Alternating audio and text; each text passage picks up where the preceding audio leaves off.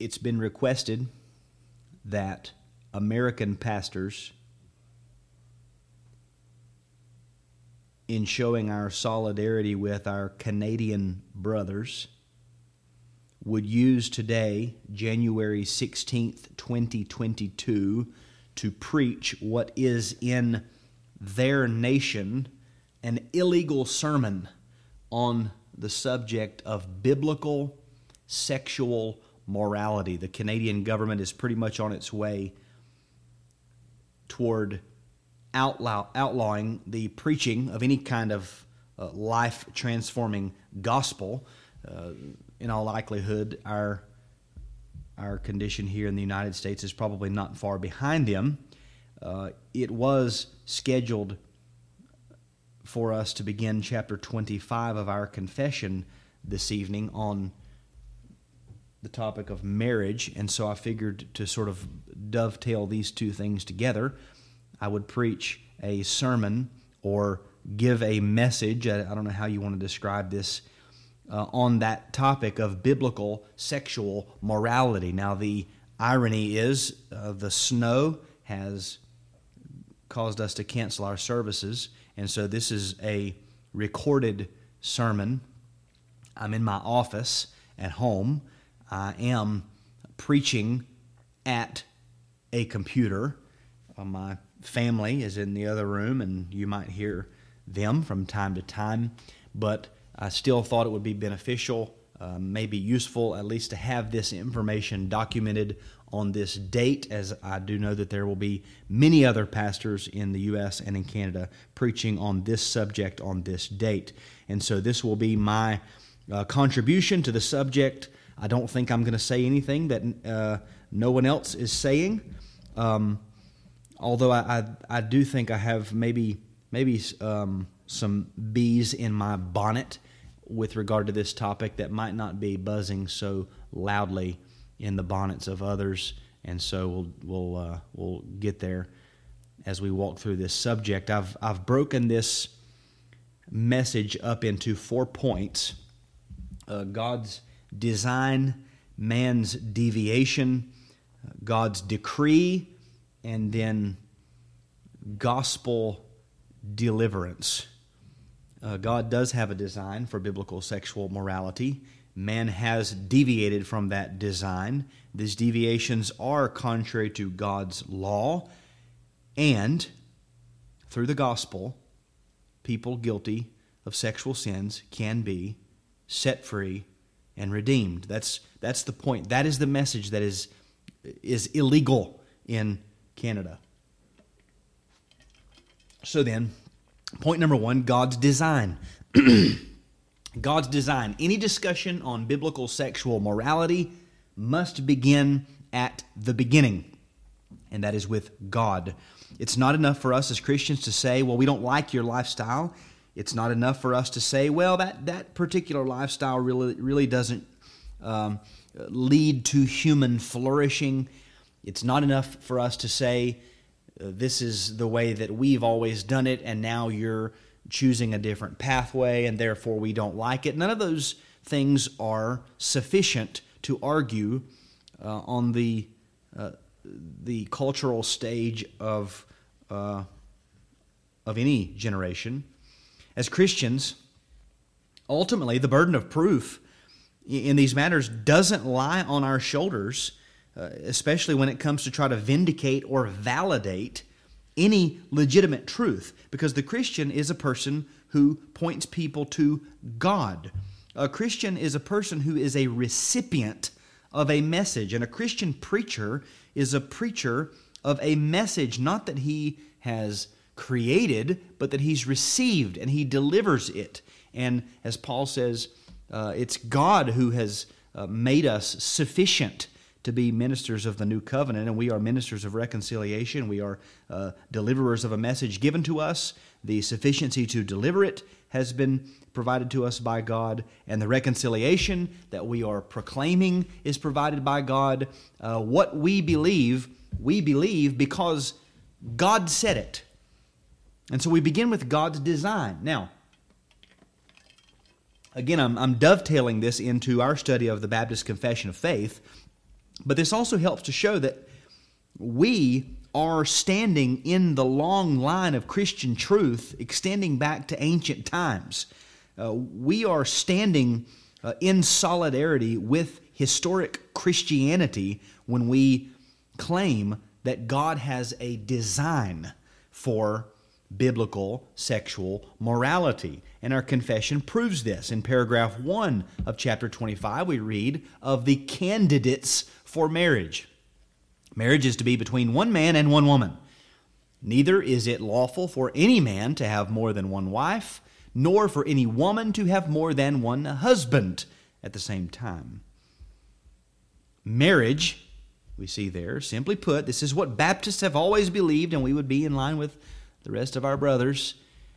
Marriage is between one man and one woman. Therefore, sexual morality, a moral sexual ethic or practice, can only take place within the confines of such a marriage as defined as a union of one man and one woman. And any sexual behavior outside of the parameters of that particular defined union, one man and one woman, anything outside of that is sexual immorality.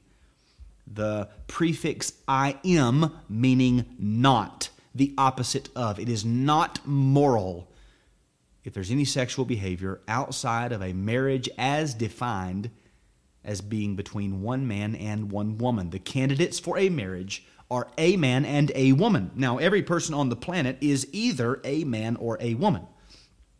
To pursue marriage, each one would need to pair up with someone of the opposite gender. So here comes the application. If you are explaining this to someone, if you're a man and you want to pursue marriage, what you're looking for is a woman. A woman. If you're a woman and you're pursuing marriage, what you're going to look for is a man. And when a man and a woman are joined together, it's called marriage. The candidates for biblical Christian marriage are one man and one woman. Now, the second paragraph goes on to explain the reasons for marriage. And here we're given insight into why one man and one woman are necessary for a proper marriage.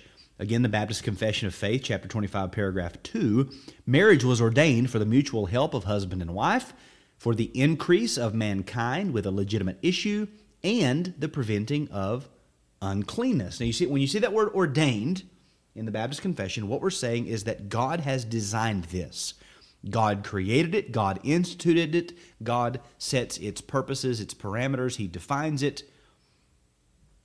Marriage, in any way departing from what God has designed, created, instituted, and purposed, is not marriage. If a man wants to unite with a man, that's not marriage. If a man, or a woman, rather, wants to unite with a woman, that's not marriage. Marriage, as ordained, designed, created, instituted, purposed by God, is one man and one woman. Now, here are these purposes. You'll see why it has to be that way. First, mutual help. Mutual help, because men and women are different. They are suited to help one another. A man can do things that a woman cannot do. A woman can do things that a man cannot do. And so, therefore, they are a mutual help to each other. Second, the increase of mankind. The word that we use is procreation. One man and one woman can procreate. Marriage is intended for procreation. Therefore, you must have one man and one woman, no more, no less. These two people, when they come together sexually, can produce offspring. They can produce children. This is one of the purposes of marriage. Two men cannot do that. Two women cannot do that. Well, people say, well, what about this surgery? Okay, you just added a surgeon. I said one man and one woman. Well, what about in vitro fertilization? Well, you just added a doctor. I said one man and one woman. Biblical marriage is one man and one woman, no more, no less. And this serves to increase mankind.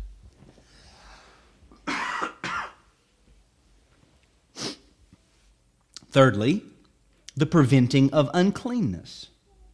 Now, uncleanness would be the broadest term that we could possibly use for sexual immorality of any kind, and all kinds. You see, if each man has his own wife and each wife has her own husband, well, that serves to squelch the unauthorized pursuit of physical pleasure outside of marriage that leads to uncleanness. Marriage, as ordained, designed, created, instituted, purposed by God between one man and one woman, is the only legitimate arena in which sexual pleasures and desires are to be satisfied. It prevents uncleanness when a man and a woman come together in marriage. Now, having heard that, sort of a summary of our confessional statement, what Baptists have believed, what Christians believe, it is important for us to remember that our confession was not written to stand on its own. If you have a copy of our confession of faith that doesn't have scripture references, the scripture references actually had to be removed to produce your copy because the original confession was not published without scripture references. In other words, the confession itself in its publication admits that it does not stand on its own, but it stands on another foundation. That foundation is also our foundation, namely the very Word of God. These confessional formulations are merely summaries of what God's Word teaches. Now, before we consider the specific references that are given, it's important to restate what exactly it is we're quoting from. When a Christian says, well, here's what we confess, and here's why we confess it, and then they point to verses in the Bible, or they hold up a leather-bound book of ancient words, the Christian does that because he believes something about the Bible. While the government might decide that the teachings of the Bible are a myth, a Christian believes the very opposite. You see, we believe that the Bible is the very Word of God. So we might point to a confession, and someone could argue, well, you're just pointing to the words of men. Well, the confession itself actually proves or gives proofs for its statements from the Bible. They point back to another book. Now, again, someone could argue, well, those are just the words of men. Well, as Christians, we deny that claim outright. The Bible is not full of the words of men. The Bible is the very Word of God. 1 Timothy 3:16 says, all Scripture is breathed out by God and profitable for teaching, for reproof, for correction, and for training in righteousness. So we point to the confession points to the Bible is the very Word of God. Because the Bible and the truths expressly set down or necessarily contained in it are God's Word, they do not, nor can they ever become antiquated. God's Word stands forever. No society will ever progress beyond what the Bible teaches on any issue, but specifically biblical sexual morality. 1 Peter 1:24 and 25 says, all flesh is like grass, and all its glory like the flower of grass. The grass withers, and the flower falls, but the word of the Lord remains forever. They might try to ignore it. They might try to move past it. They might try to deny it. None of that has any bearing on the truthfulness of the Word of God. It remains forever. And that view of the Bible is not a novel view. We have not just concocted this because we need somewhere to point in the 21st century to defend our claims. Again, our own confession affirms that this is what Christians have always believed. Chapter 1, paragraph 1, the Holy Scripture is the only sufficient, certain, and infallible rule of all saving knowledge, faith, and obedience. Paragraph 10, the supreme judge by which all controversies of religion are to be determined. And all decrees of councils, opinions of ancient writers, doctrines of men, and private spirits are to be examined, and in whose sentences we are to rest, can be no other but the Holy Scripture delivered by the Spirit, into which Scripture, so delivered, our faith is finally resolved. This is the bottom line in determining any issue for faith or life. What does the Bible say? Why does that matter? Because the Bible is God's Word.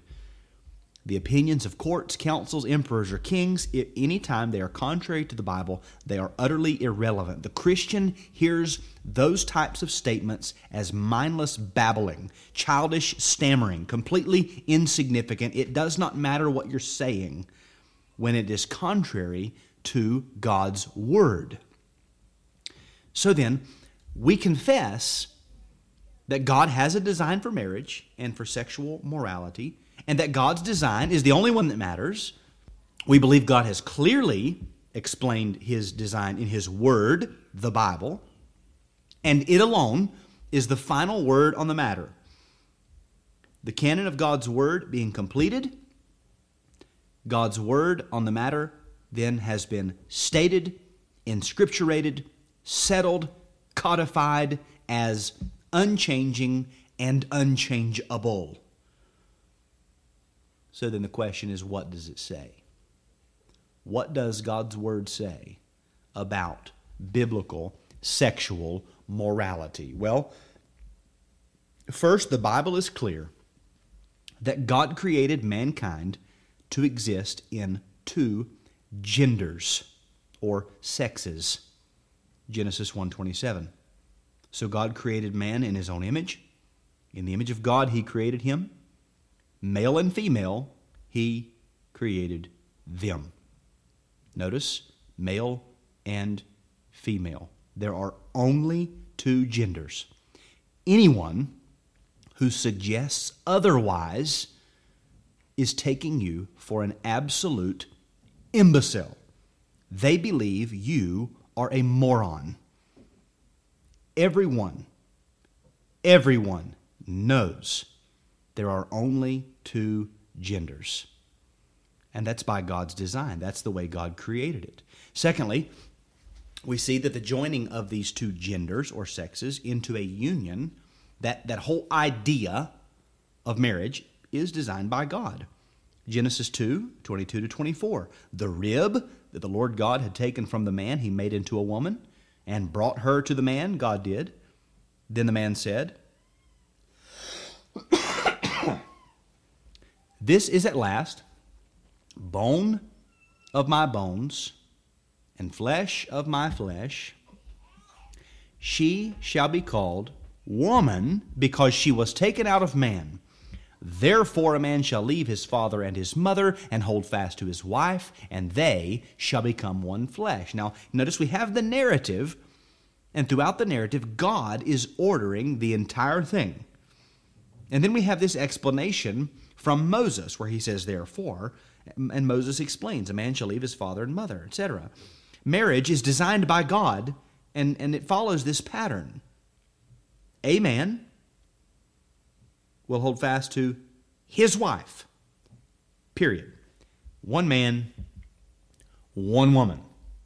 Now, lest we fall into the trap of writing this ancient narrative off as mythological or poetic or something other than God's outbreathed words to be taken absolutely literally, remember how Jesus Himself spoke of this story in Matthew 19, verses 3-6. The Pharisees came up to Him and tested Him by asking, "Is it lawful to divorce one's wife for any cause?" He answered, "Have you not read that He who created them from the beginning, male and female, and said, Therefore, a man shall leave his father and mother and hold fast to his wife, and the two shall become one flesh. So they are no longer two, but one flesh. What therefore God has joined together, let not men separate. You see, Christ himself points to this story as historical narrative. And Christ affirms that it was God who created man, that it was God who created man as male and female, and that it was God himself who actually spoke. When Moses wrote the words, "Therefore a man shall leave," have you not read that he who created them made them and said, therefore? It was God speaking through Moses. Why? Because Moses' words are the very words of God. Christ affirms that there are two and only two genders, that when they come together in this union called marriage, that is designed by God. This is the biblical order. We confess with Scripture, with God the Holy Spirit, with Moses, with Jesus Christ our Lord, and with the Christian church of all times. Number one, God created man in two and only two genders. Number two, God created marriage as a union of one man and one woman for life. Nothing else is marriage. And number three, any suggestion of a thought or desire or activity of a sexual nature of any kind outside of this simple design is a crime against God.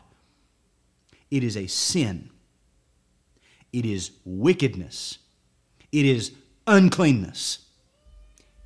Any suggestion of a thought, desire, activity of a sexual nature outside of this design is a crime against God.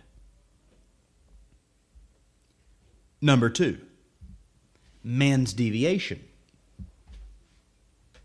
Having received such a clear, simple, satisfying ordinance from such a good, gracious, and all-wise God, we would expect that man would, in gratitude and delight, give himself completely and exclusively to this ordinance of marriage, right? It's so perfect.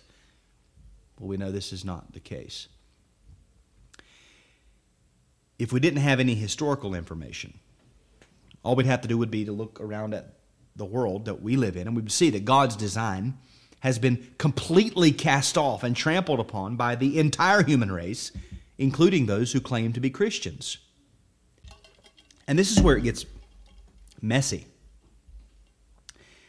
While many will give the impression that biblical sexual morality is really only important for the transsexuals and the sodomites, the reality is that there's probably not going to be a single transsexual or sodomite in any of the churches that are preaching on biblical sexual morality on January 16th, 2022. That's more than likely the reality. The fact of the matter is, however, biblical sexual morality is really a much larger category. Sexual immorality is much more broad than those obvious deviations in our culture. And so while we might get caught up in gay conversion therapy, we need to start thinking about how to convert the heterosexuals in our own congregations who are living in sexual immorality and sin. I think some would probably even argue that Christians abandoned this fight a long time ago because they haven't addressed the issues in their own pews. Man's diversion and deviation from biblical sexual morality did not begin with sodomy. It began at the fall.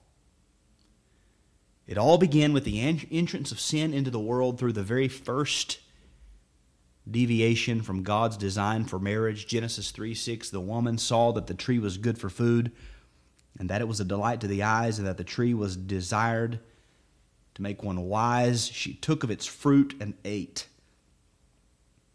And she also gave some to her husband who was with her, and he ate. And we know from Scripture that Eve was deceived by the serpent. Adam, however, was not deceived. He willfully followed his wife into sin. And thus sin entered the world. The very first deviation from God's design was not sodomy or transgenderism. It was a breakdown in the order of a husband being the head of his wife and the wife submitting to the headship of her husband. And there are very few pulpits who will take a Sunday and preach on that matter. But this is where it began. What was the very first reaction to this entrance of sin? More deviation from God's design. Genesis 3:7, then the eyes of both were opened, and they knew that they were naked. And they sewed fig leaves together and made themselves loincloths. We could call this mutual alienation from one another. Now we could compare this with chapter 2, verse 25, where it says, the man and his wife were both naked and they were not ashamed. If we compare these two passages, we see that within the confines of God-ordained marriage, there was to be no shame of nakedness, no mutual alienation from one another. But now, because of sin's entrance, their very first reaction is manifested in a deviation from God's design for sexual morality by hiding from one another, a husband and a wife, one man and one woman in a lifelong union, and yet they're hiding from each other because they're ashamed. In Genesis chapter 4, we see bigamy enters the picture. 4:19, Lamech takes 2 wives. In chapter 6, we see increased marital perversion as the sons of God saw that the daughters of man were attractive. They took as their wives any they chose. Interpretations of that passage abound, but I believe every one of them would agree that there is some sort of marital perversion taking place, contrary to the design of God. In Genesis 9, Ham, the father of Canaan, looks upon the nakedness of his father. More lewdness. That's also sexual immorality. We see the actual introduction of sodomy in Genesis 19, where the men of Sodom, young and old, and all the people to the last man, surround the house of Lot, and they cry out for Lot to bring out his sons, that they might rape them. It's because all sodomy is that. It's abuse, it's rape. We'll compare that with Ezekiel 16:50, which it says that they were haughty and did an abomination. And Jude 7, Sodom and Gomorrah and the surrounding cities, which likewise indulged in sexual immorality and pursued unnatural desire. Quoting that verse, James Durham, an old Scottish Puritan, says, speaking of the Sodomites, he calls them those miscreants whom God set forth for an example, suffering the vengeance of eternal fire when he rained, as it were, something from hell out of heaven on them, burning them quick and frying them in a manner to death in their own skins because of the lusts wherewith they burned. God fried the Sodomites in their own flesh, because it was in their own flesh that these passions had manifested themselves. We see incest in Genesis 19:36. The daughters of Lot became pregnant by their father. Even within the households of the godly, Genesis 29:30, Jacob went into Rachel also, and he loved Rachel more than Leah. Bigamy rips that family apart. In Genesis 34, we see Shechem, the son of Hamor, the Hivite, seizing Dinah, the daughter of Leah, raping her because of his raging passions. He couldn't control himself.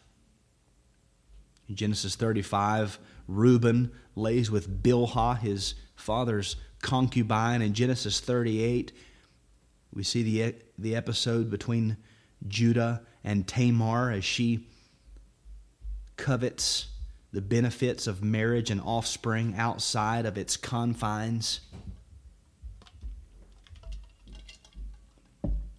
In Genesis 39, Potiphar's wife casts her eyes on Joseph and begs him to sleep with her, which he refers to as a great wickedness and a sin against God.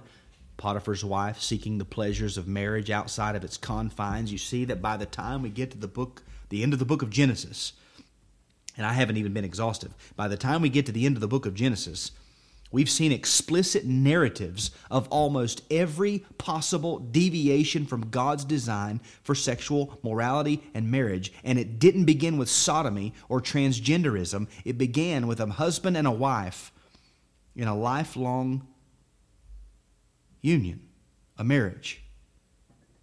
But the order had been cast off and abandoned. That's where it begins. And until we are ready to call men back to stand in the place of headship in their homes and lead their wives and their children spiritually in daily family worship, in studying and in the Word of God and in prayer and in singing, and calling wives to submit to their husbands and to be workers at home, we have already given up the battle lines. Until we are ready to preach that sermon, we're already saying that the biblical order for sexual immorality really only matters when it gets icky and gross. Ecclesiastes 7:29, see this alone I have found, that God made man upright, and they have sought out many schemes. Isaiah 53:6, all we like sheep have gone astray. We have turned every one to his own way. Sexual immorality pervades the entire race of humanity.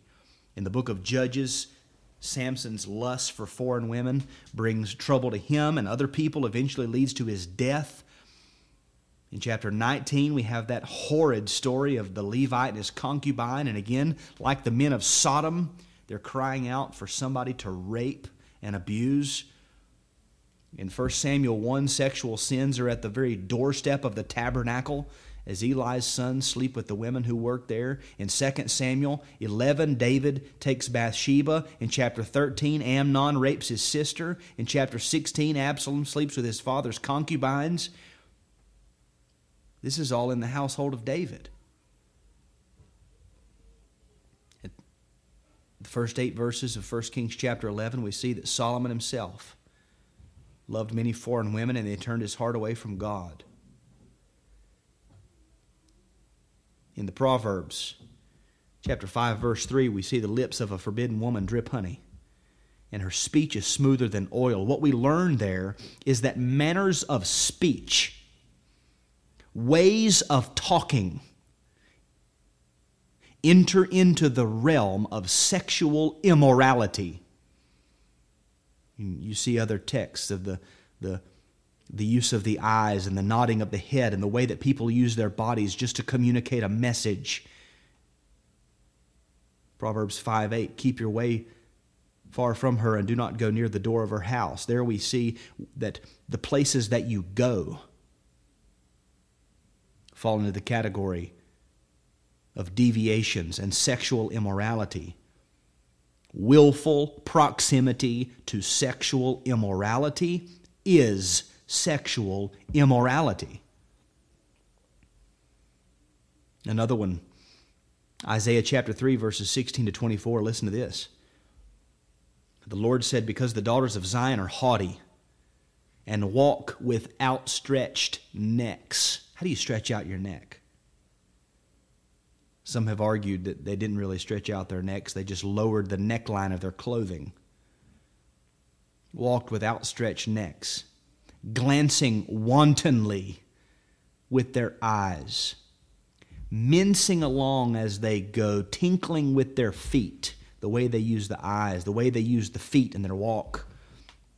Therefore the Lord will strike them with a scab, the heads of the daughters of Zion, and the Lord will lay bare their secret parts.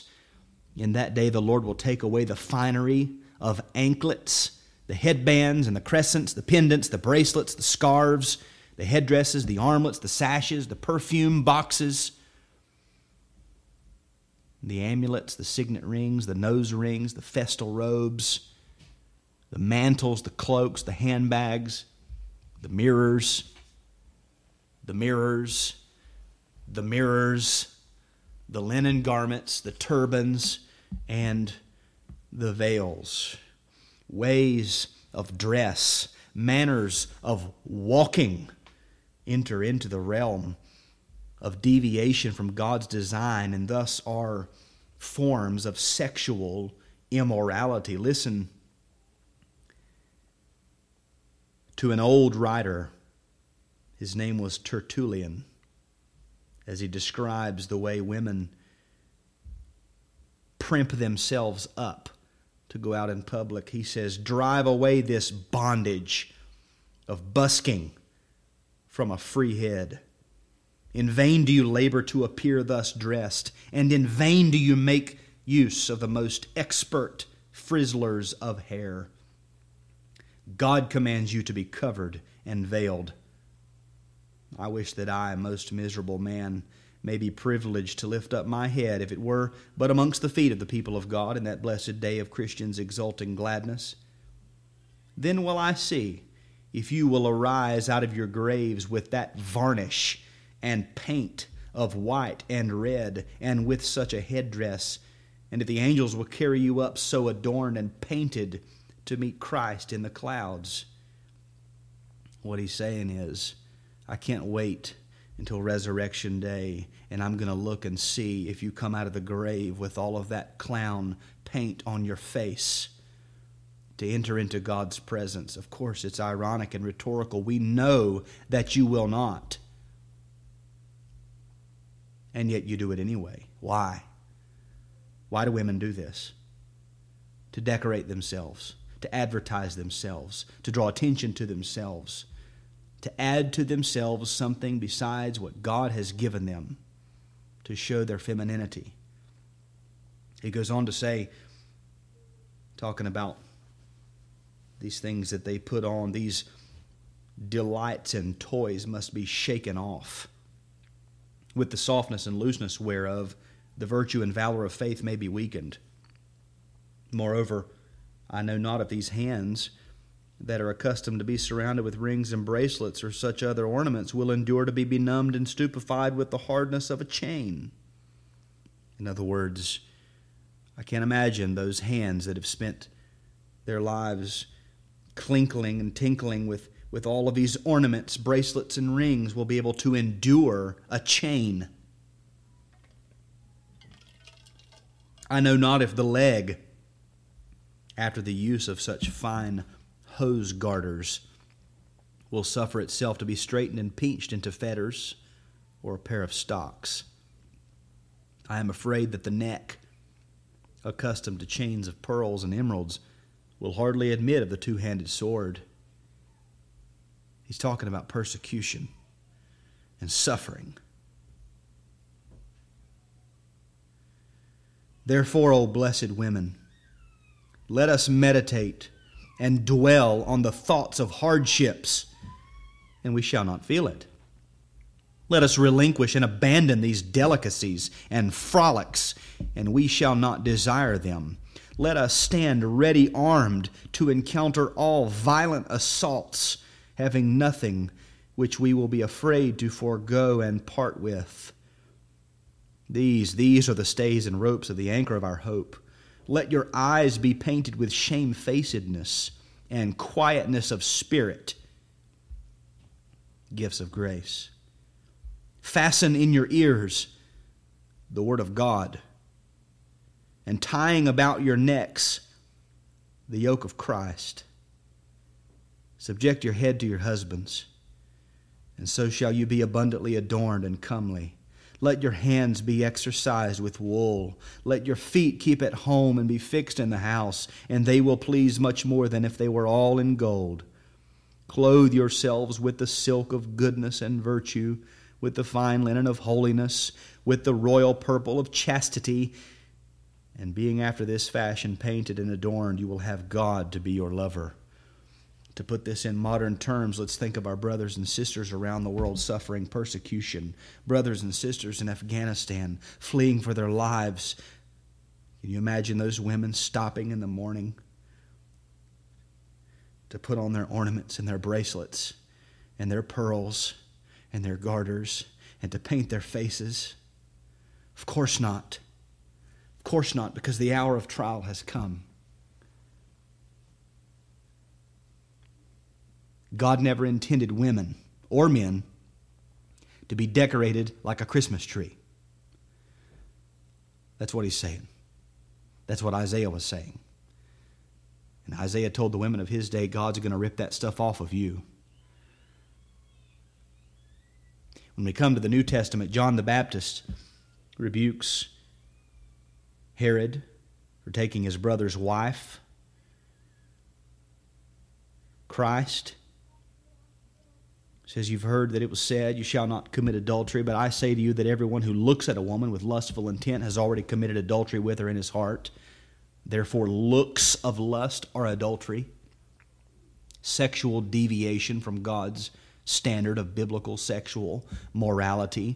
In Matthew 19:4-6, we learn that divorce is sexual deviation. Divorce is sexual immorality. It is contrary to God's design for marriage. From the beginning, it was not so.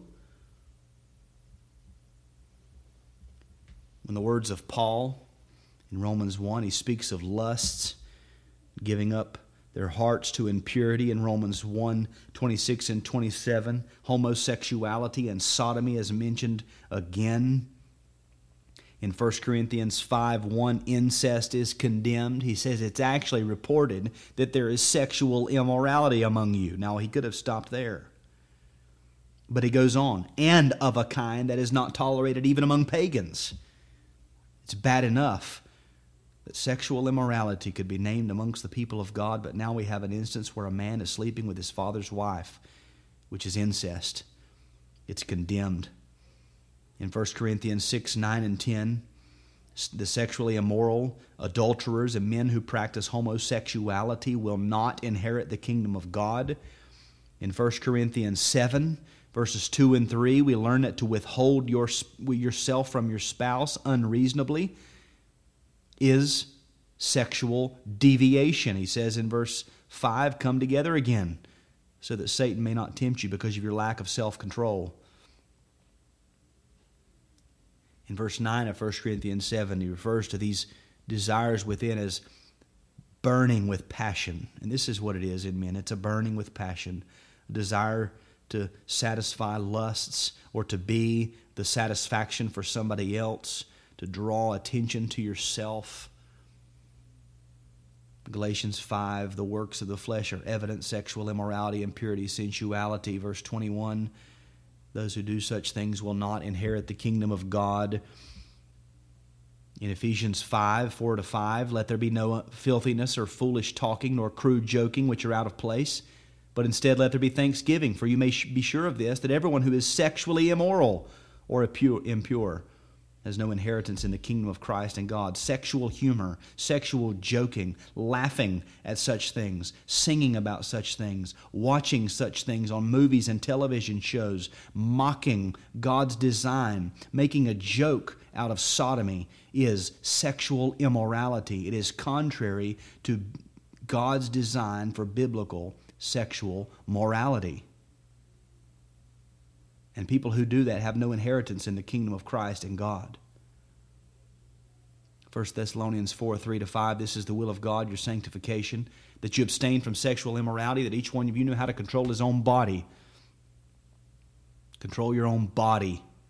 These people who think that they're living free and satisfying their lust, they're just showing they're no better than animals. They can't even control themselves.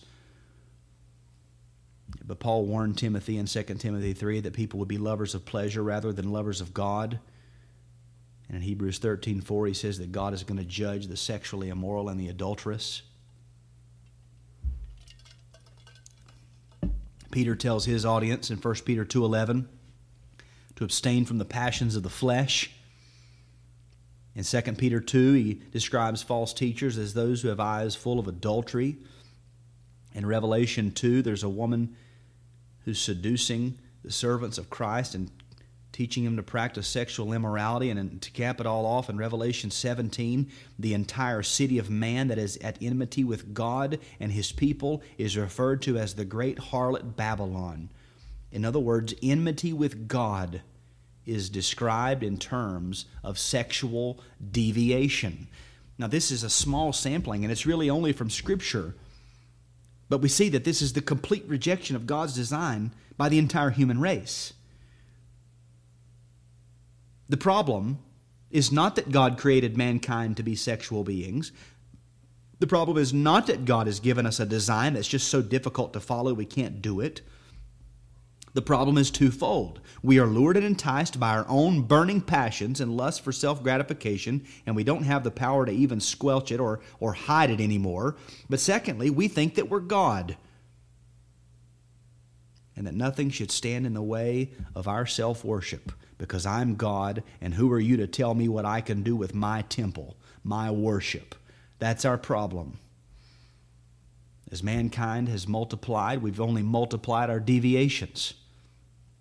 So that now we've come to a point where things that were once clearly denounced as unnatural are now being presented as if they were natural, and they expect us to believe or to accept them and celebrate them as natural.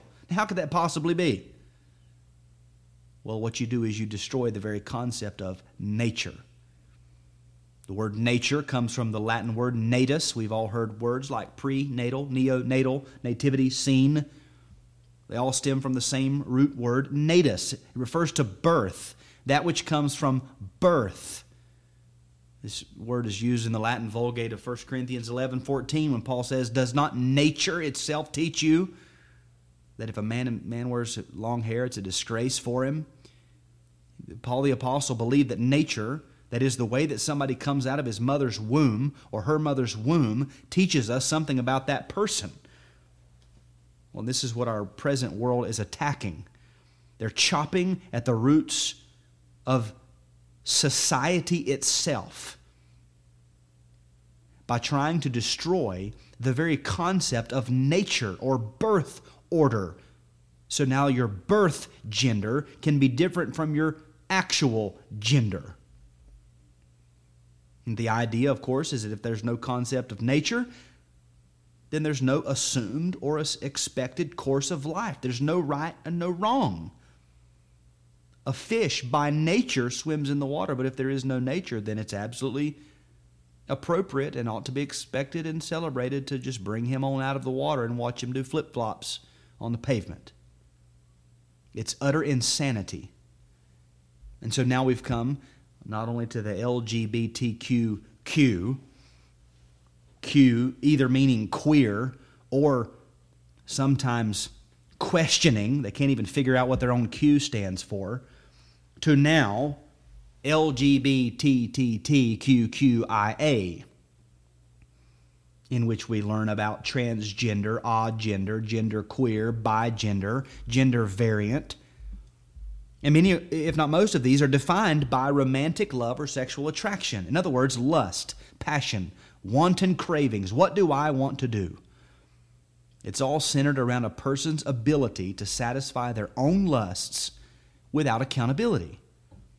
And that's their thinking. If I can get rid of this concept of nature, which assumes a creator and a designer, then I can please myself with no presently acknowledged cultural accountability or shame. Now, it's not acknowledged out loud. They're not shamed out loud. It's behind closed doors that they talk about men who have to wear diapers from sodomy and all of the diseases and things that happen and the pervasive death that ravages this so-called community. But publicly, it's celebrated. We must accept it. Their whole worldview is we must dethrone God so that I can cover my shame and not feel it.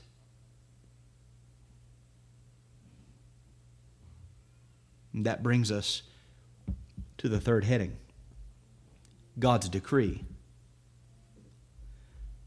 What does God say about all this? Has He said anything? The answer is yes. God has spoken. His design and order in creation is utterly sufficient to stop the mouths of every sexual deviant and pervert, because they all know by nature that they're wicked. They know it. Paul, when he addresses the catalog of sins in Romans 1, he says, though they know God's righteous decree that those who practice such things deserve to die. They know it. And yet still, not only do they do them, but they give approval to those who practice them. Out loud, on television and movies and songs, they say we must celebrate it, we must celebrate it, we must celebrate it, and all of it is because it is meant to drown out their guilty consciences that plague them behind closed doors and in the dark of their own minds, because they know that they are vile, wicked miscreants, and they will be held accountable to God. They know it. They know God's righteous decree. Every one of these sexual sins, all the way back to whether or not men you're leading your households or wives you're submitting to your husbands, all of it goes back to Exodus 20:14, you shall not commit adultery. You shall not commit adultery. Etched by the very finger of the living God on tablets of stone, you shall not commit adultery. The positive of that would be, you shall bring yourself into glad, willful, worshipful submission to God's design in marriage, and that is one man and one woman for life and forever. Now that commandment, we know it goes further because that's what's opened up and expanded in the law. It covers many sexual sins. You shall not lie with any animal, and so make yourself unclean with it. Neither shall any woman give herself to an animal to lie with it. It is perversion, Leviticus 18:23. You shall not lie with a male as with a woman. It is an abomination, Leviticus 18:22. None of you shall approach any one of his close relatives to uncover his nakedness, Leviticus 18:6. That's incest. Falling within this category, as we've already seen, are sins against the covenantal bond. In Proverbs 2:17, marriage is called the covenant of God. Not because we initiate a covenant with God, but because we in marriage make a covenant to another human being before God, and we make a vow to that person and a vow to God to remain in that marriage until our dying breath.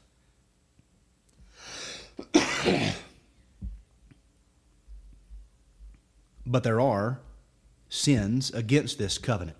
You might have two married people who engage in some way with somebody who's not their spouse. You might have a married man with a single woman. You might have a married woman with a single man. You might have a man with two wives. You might have a man with many wives and concubines. There's also fornication, which would be immorality between unmarried people. If it's forced, it's rape. If it's ongoing fornication, that falls into the category of whoredom. If it's just with one partner, someone says, well, I've just chosen one partner to engage in all of these things and to pretend like I'm married to them outside of the bonds of marriage. We're not actually married. We're just going to pretend that we're married, but I'm still devoted to this one. You are abusing and despising God's design. You're saying, I've got a better idea than you, God. Again, you are dethroning God to cover your shame. If it's fornication with multiple partners, that falls back into prostitution and harlotry. Then there's sexual deviations that are between married people. Did you know that one man and one woman in a covenant union together with one another can actually commit sexual immorality without reaching outside of the bonds of their union? Following James Durham in his outline of the seventh commandment, he says this can happen by starting off your marriage on the wrong foot, by wooing each other using carnal means. This can happen if you marry someone of a different faith. That's contrary to God's design. It's uncleanness. It's sexual immorality. This could happen if somebody marries another person for temporal benefits, for money, or for fame, or for carnal lusts and pleasure. Married couples deviate from God's design when they're not enjoying and honoring one another. This could happen if you're withdrawing or secluding yourself from your spouse. Or the opposite extreme would be if you're being excessive in your sexual lusts. I assume this falls primarily on the shoulders of men who essentially treat their wives like a prostitute, pretending that she's only there for sexual satisfaction. Regardless of the way she feels about it or what she wants or what she desires, he believes that she is there to satisfy him, and he'll use passages like 1 Corinthians 7 to guilt her into doing things that she doesn't want to do. Durham says, quote, "This inordinateness may begin or may be in respect of frequency, unseasonableness, or carnal in the manner." And I'll leave that to be opened up in your own mind, but I have heard people who've used the passage in Hebrews when it's stated as a command or as a description, rather. The marriage bed is undefiled. They use that as a justification to say, in my bedroom, anything goes. Because we're married, one woman, one man, one union for life, in our bedroom, whatever we want to do is our business. In other words, they shut the door out and they say, God, you don't come in here. We can live however we want to in here.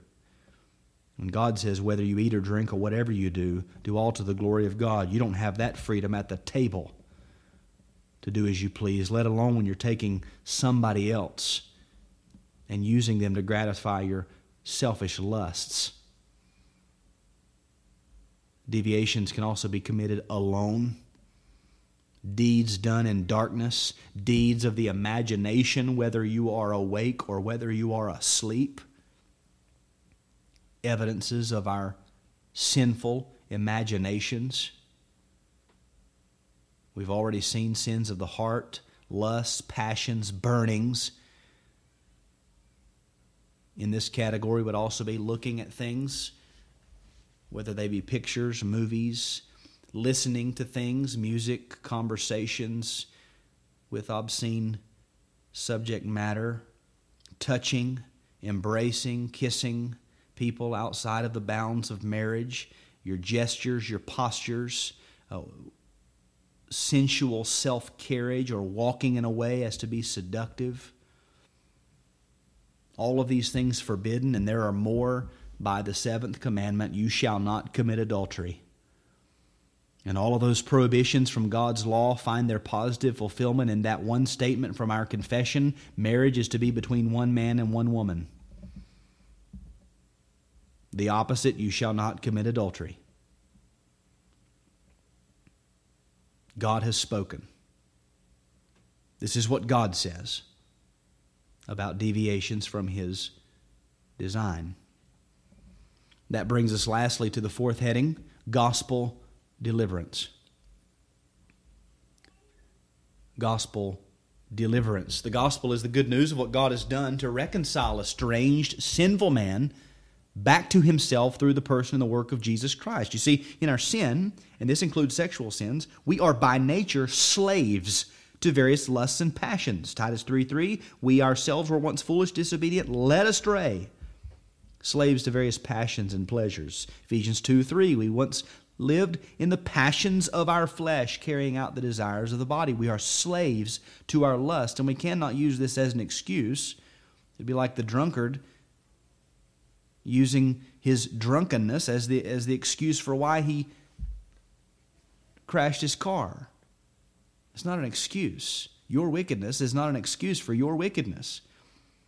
It's spiritual slavery. It's the bondage of the soul, which eventually brings forth fruit in our flesh. And these sins cut us off from God so that we can have no benevolent dealings with God at all. In our sins, we stand condemned by God's law. That decree we just heard of, we're condemned.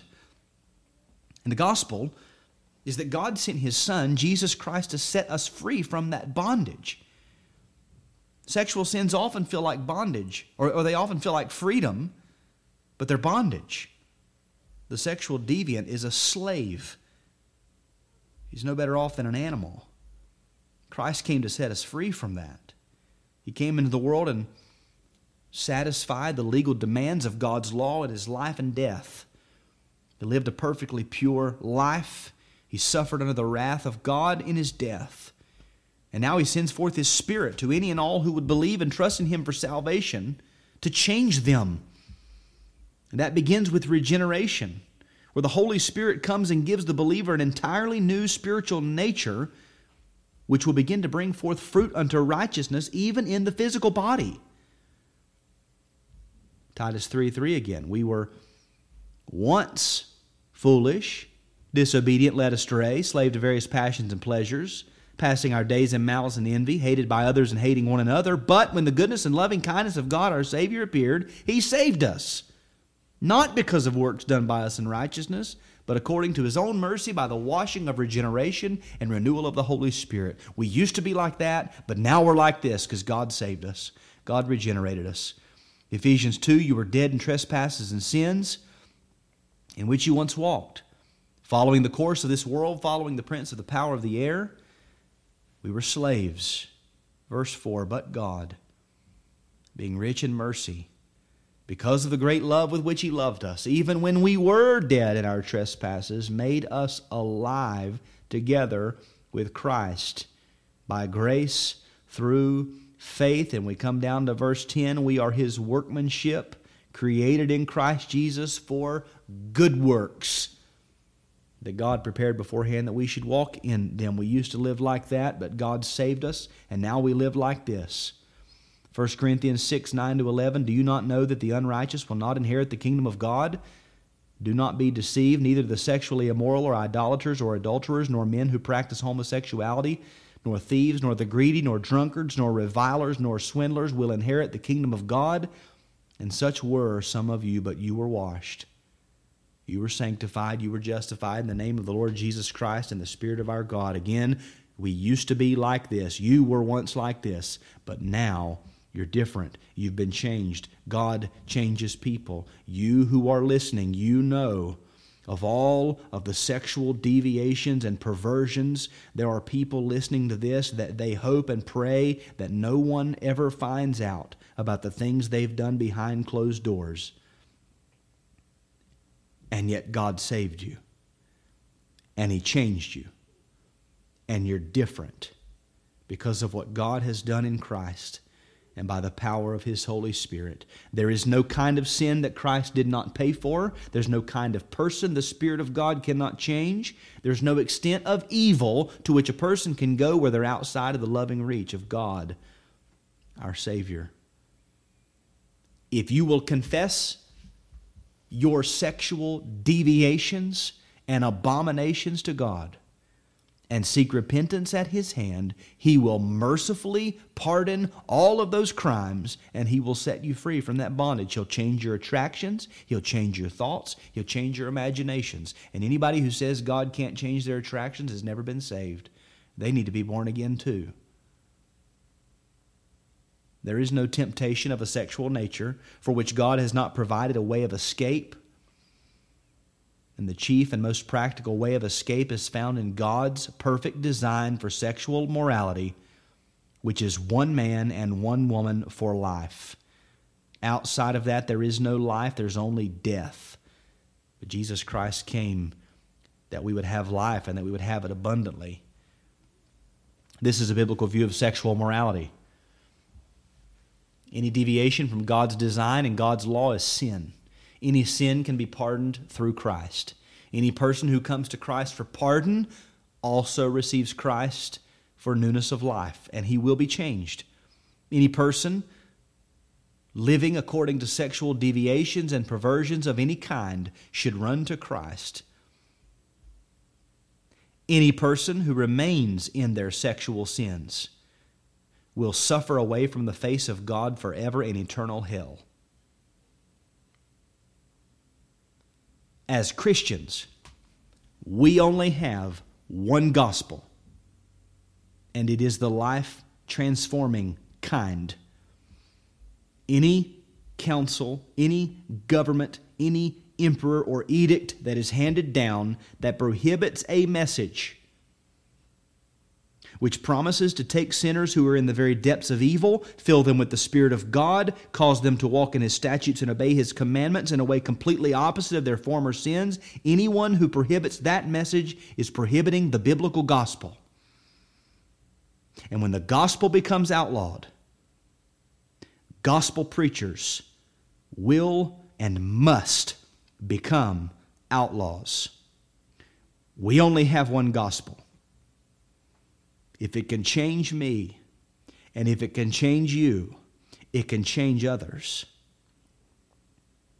And so I trust God will give us the strength that should the day come that we have to proclaim this message and face fines and persecution or even death for proclaiming a life-transforming gospel, that we will not be found decorating ourselves with the pleasures and lusts and cares of this world, but we will be found ready, and that God will give us the strength to fight that battle.